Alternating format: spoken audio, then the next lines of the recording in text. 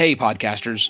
Before I get to the episode, I want to take a moment to address the June 24th Supreme Court decision to overturn Roe v. Wade. This decision stripped away the legal right to have a safe and legal abortion. Restricting access to comprehensive reproductive care, including abortion, threatens the health and independence of all Americans. This decision could also lead to the loss of other rights. To learn more about what you can do to help, go to choice.crd.co. That's choice.crd.co. And I encourage you to speak up on your podcast as well. Take care and spread the word.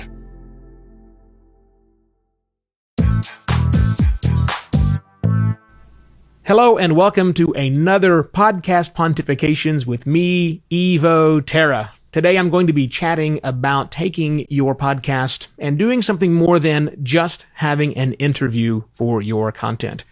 While this is ostensibly for business podcasters, my clients are business podcasters, I launch podcasts, I think any podcaster will get some good use out of this. Do I hate interviews? Is a common question I get asked because I try not to do them a lot. No, I don't hate interviews, but I do hate the fact that interviews for many people have become synonymous with podcasting. They wish to have a podcast, therefore, they need to do interviews with people. Well, I will grant you that a lot of podcasts are interview-based, much like a lot of radio is interview-based, but there's so much more out there. I mean, it's really an audio medium, and you can really do anything that you want to with it, especially if you're a business podcaster. There's lots of aspects of your business that you can, I guess, amplify by utilizing a podcast. It doesn't necessarily assume that you have to do interviews all the time. Now, there's nothing wrong with interviews. If you want to do them, that's fine, and it's a great gateway drug, I think, into podcasting. But as you continue forward, I think there are more interesting things that you can do. Full disclosure, most of my clients still do podcasts, still do interview-based podcasts, and there's nothing wrong with that. There's absolutely nothing wrong with that. But a few are going beyond that, and I'll share some of the examples that they're doing today and also give you some ideas of what other businesses have done so that when you're looking to create a podcast and you're looking to find a way to make your podcast different, differentiate yourself from the rest of the pack, then maybe going beyond a podcast interview is a good idea. So here's a couple of ideas. Actually, I've got 5 ideas for you. 5 ideas of how you might go beyond the podcast interview. Idea number 1, which you might wish to do, is think about doing some on-location recording. Now, those on-location recordings might very well be interviews, but they're probably going to be more conversations from other people that you do. Specifically, I'm thinking about doing like a trade show or an event or a conference, like Podcast Movement happening right now at the time I'm recording this. Podcast Movement 2018 is happening in Philadelphia. If you go to a conference, take your recording gear with you. Take your microphones, take your little portable recorder, and capture either some sounds from the event, some of the discussion that's taking place, what the floor of the trade room sounds like, or just get impressions from other people. I don't mean like the comedian style impressions, get the conversations, get other people's opinions on audio of what they think of the show or their certain product or something else that's happening. People who go to these conferences, these workshops, these conventions, these trade shows, love talking about themselves and love talking about the industry that they're in. I'm assuming that if you're at this conference, you're in the same industry, so you've got a wealth of people right there who are willing to talk. Just go capture the content for now, and then you can come back later once you've captured all of that content. Listen to it all. This, by the way, is hard. Capture it, listen to it all, and assemble it into a nice show that summarizes what's happening. It's really a great way to do things. So on-location recording is wonderful. Now, there have been many businesses who have decided to jump into the fiction realm. You might remember GE's The Message, which came out 4 or 5 years ago, and a whole list of other podcasts, a lot of companies that are now investing in creating fictional shows that are only peripherally about their product and service, that are just more entertaining for the general audience, and a handful of them will become customers or be more interested in the underlying technologies. At least that was the case in GE's The Message. And another podcast, which is coming out very, very soon by a company with a 3-letter acronym that I can't talk about right now because I'm helping them. And I'm so excited about it. And I can't wait to get this podcast launched out there, but it's totally fiction. It's from a big technology company, but it's a fiction podcast and it sounds awesome. You need to care nothing about the technology to enjoy the show. But if you do care about the underlying technology, if you are their target audience, then they've got some other transmedia happening, which will allow you to drape into that. So it's great. So even think about fiction. If you've got a big budget and you want to do something to really make a splash, fiction. Huge demand right now for podcast fiction is going on. Idea number 3. How about in a takeover? And a takeover, for those of you who are familiar with that in the social media world, could work very similar in the podcasting space. But what I suggest that you do is let your employees do a takeover. Have your employees do an episode. What's it like in their job? Have some of your customers do the takeover. What is it like utilizing your product, your service, whatever, in the real world? What can they bring to it? Turn over control completely. Kind of crazy. Going back to an idea that we had some 15 years ago, this no control PR, which would happen with social media. But embrace that, lean into it, and let others take over your show. Of course, you're not letting them publish. They're recording content, they're creating content, they're giving it back to you, and then you can then assemble it to go out. That's a nice way for people to get a different view of your perspective that's not just you talking to some other customer somewhere. Idea number 4, how about coaching calls? Or some sort of real life thing that's happened that you're doing with your customers, with your colleagues, with your employees every single day. Just grab that content. You might want to get permission. No, in fact, you definitely want to get permission.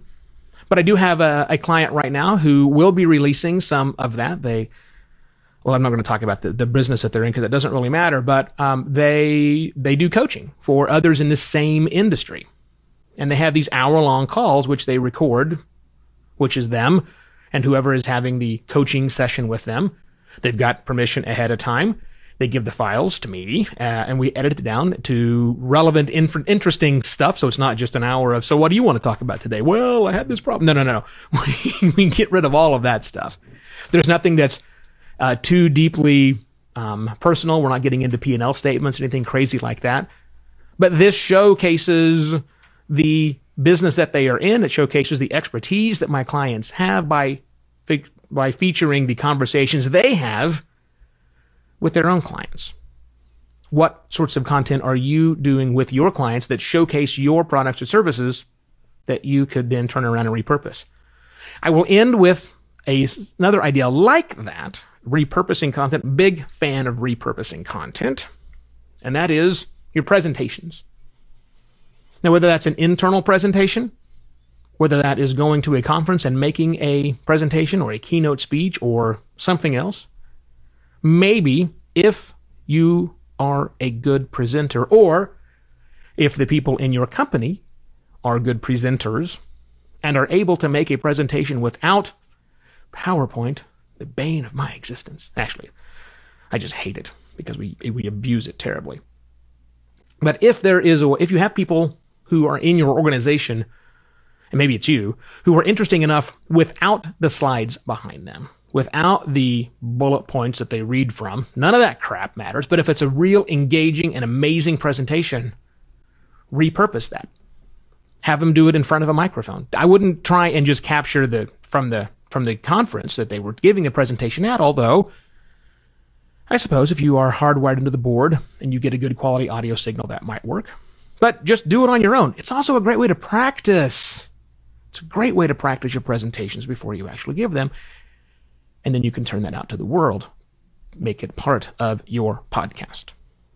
That's 5 relatively straightforward and simple ways that you can go beyond the interview with your business podcast. If you need help implementing any of these, and I do have a couple of clients right now that are in the process of implementing ideas just like that, which is exciting to me, you can go to podcastlaunch.pro and get more information. If you want to contact me, I'm Evo at podcastlaunch.pro. And if you haven't figured it out yet, this is what I do. I launch podcasts, mostly for businesses and professional service providers. but I can help you too if you need to outsource the podcasting part. Thanks again for watching. I'll be back tomorrow in theory with another Podcast Pontifications. I'll see you guys then. Cheers.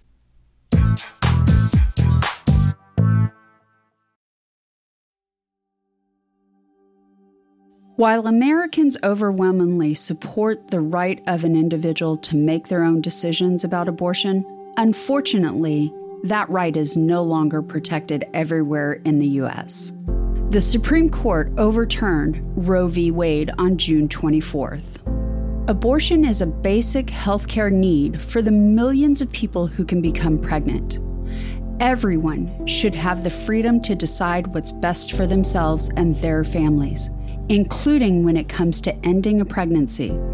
This decision has dire consequences for individual health and safety and could have harsh repercussions for other landmark decisions.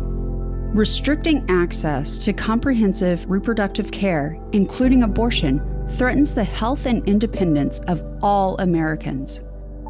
Even if you live in a state where abortion rights are upheld, access to safe medical procedures shouldn't be determined by location, and it shouldn't be the privilege of a small few. You can help by donating to local abortion funds. To find out where to donate for each state, visit donationsforabortion.com. That's donations, the number 4, abortion.com.